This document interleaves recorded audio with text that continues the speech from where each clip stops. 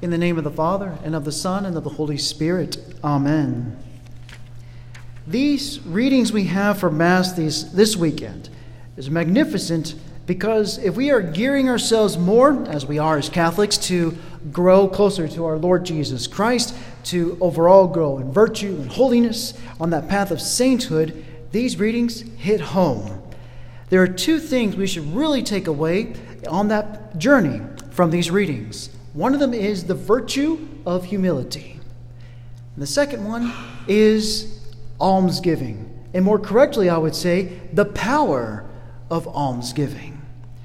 As we heard in the Gospel, our Lord is giving this parable about a wedding banquet, and for us to not sit ourselves at the highest seat of honor because there might be someone more important than ourselves invited to the same wedding. And of course, the embarrassment of having to shift seats to a lower position.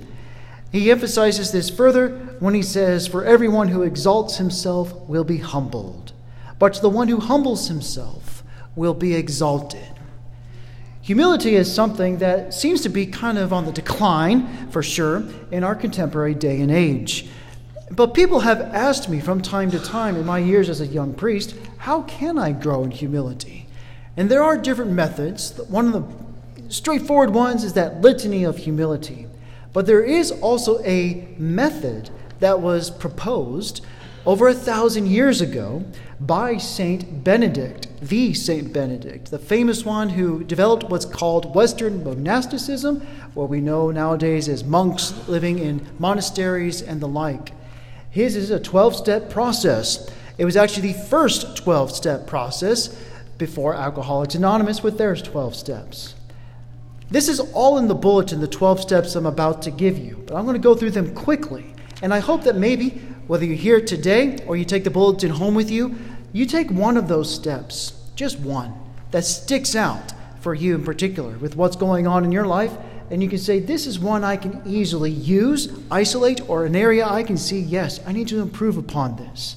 But this is amazing, I tell you, because whenever you grow in humility, you become more genuine, more authentic, more of your real self as God created you to be, without all the messiness of our pride getting in the way, us displaying what we want people to see about ourselves. Instead, what does God want you to present to people around you? Here are St. Benedict's 12 steps. Some of these are straightforward. First, obeying all of God's commandments. In other words, act like God is God. And we're not. Number 2, don't bother to please yourself. This sounds a little weird at first, but hear it out. In other words, whatever your inclination is to please yourself, go against that, go the opposite direction so as to seek the lower place. This becomes easier to see with children. Start teaching them early not to please themselves, but to please others. Because for one thing, it does foster peace in the family. Another thing, it leads to real happiness. That us wanting to give of ourselves, to sacrifice out of love for the other, that is what he's getting at here. To not bother to please ourselves, but rather to please the other, out of love for them, out of sacrificial love for them. Next, obedience to your superior. This is easy to see with like children in their house, looking up to their parents or their guardians. Next, patient and quiet perseverance of everything inflicted on you by others. In other words, no complaining. That's tough. No complaining. Next, humble and thorough confession, the sacrament of confession of your sins and faults. There is nothing more humbling and humiliating than the sacrament of confession. Indeed, it brings us down to our knees to say what we've done wrong, to acknowledge those faults before God Almighty, and then, of course, lovingly to receive his mercy. Next, the acceptance of crude and harsh tasks. Next, and this one's important, to not only confess that you are inferior to others, that other people are better than you, but really believe it in your heart. In this sense, we're trying to say is you see other people's virtues, and you can acknowledge fully they're better than me at patience, at perseverance, at faithfulness, at trust, and the like. The next one, having a strict observance of life.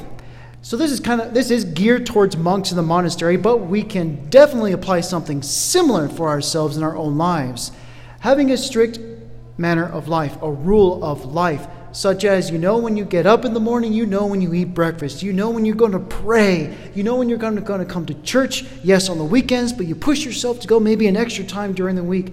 You know when you're going to fast during the week, you know when you're going to give some form of penance and the like, some strict form of life, because, my friends, when we have a strict rule of life, it helps us to grow in virtue, to grow in holiness, to grow in becoming a saint. If it's way too lax, then it becomes so easy for temptation and sin to come in. That's what the devil wants. He wants us to be way too relaxed, because then it becomes easier for him to cause us to do evil. Next, the practice of silence. Only speak when necessary. People who never stop talking are usually not very humble because they think what they have to say is so important that everyone needs to hear it. Next, restraint from laughter and frivolity. It's not saying cut out all laughter and the like. It's not saying that. It's saying it's an easy temptation to draw attention to ourselves. If we're constantly cracking jokes and constantly wanting to participate, so to speak, in laughter all the time, it's a sense of, okay, we need to practice some restraint here, some restraint so as to not draw attention to ourselves. Next, speaking few words, simply and seriously. So being a person of few words can indeed be an act of humility, an act of restraint. So in other words, we say the words that need to be said, and we refrain from saying those that we're kind of like, yeah, it really doesn't need to be said in this conversation.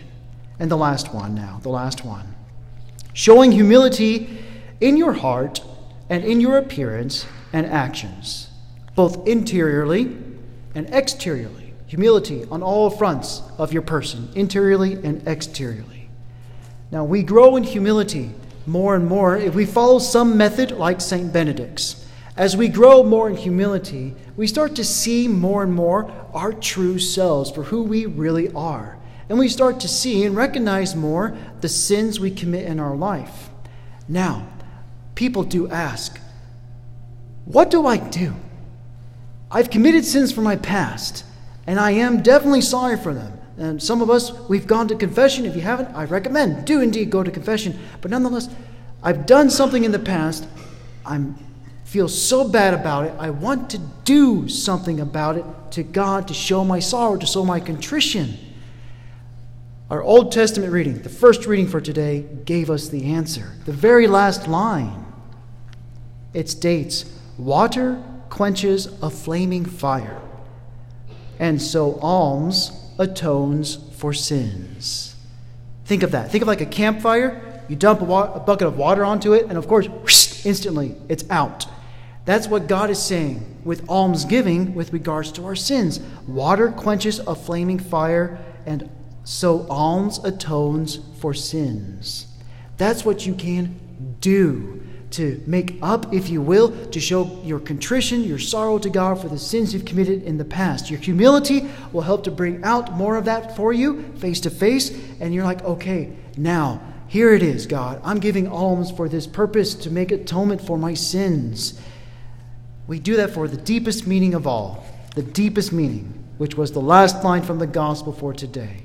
God himself, Jesus Christ, stating, help the poor, the crippled, the lame, the blind. Blessed indeed will you be because of their inability to repay you, for you will be repaid at the resurrection of the righteous. In other words, you're building up treasure for yourself in heaven. Humility pushes you to see ourselves for who we truly are. In our sinful nature, we see what sins we've committed. It pushes us to want to do something about it, so we have wisdom from Scripture to tell us to give alms, feed the poor, help with financially to help out the poor, soup kitchens, anything to help the poor, those in need, so that we can atone for our sins to ultimately help us build up treasure in heaven. And that's our goal. Our goal is to draw closer to our Lord Jesus Christ, which humility does, and building up that almsgiving builds up that treasure in heaven It's where we all want to end up one day. Indeed, the beauty and glory of heaven.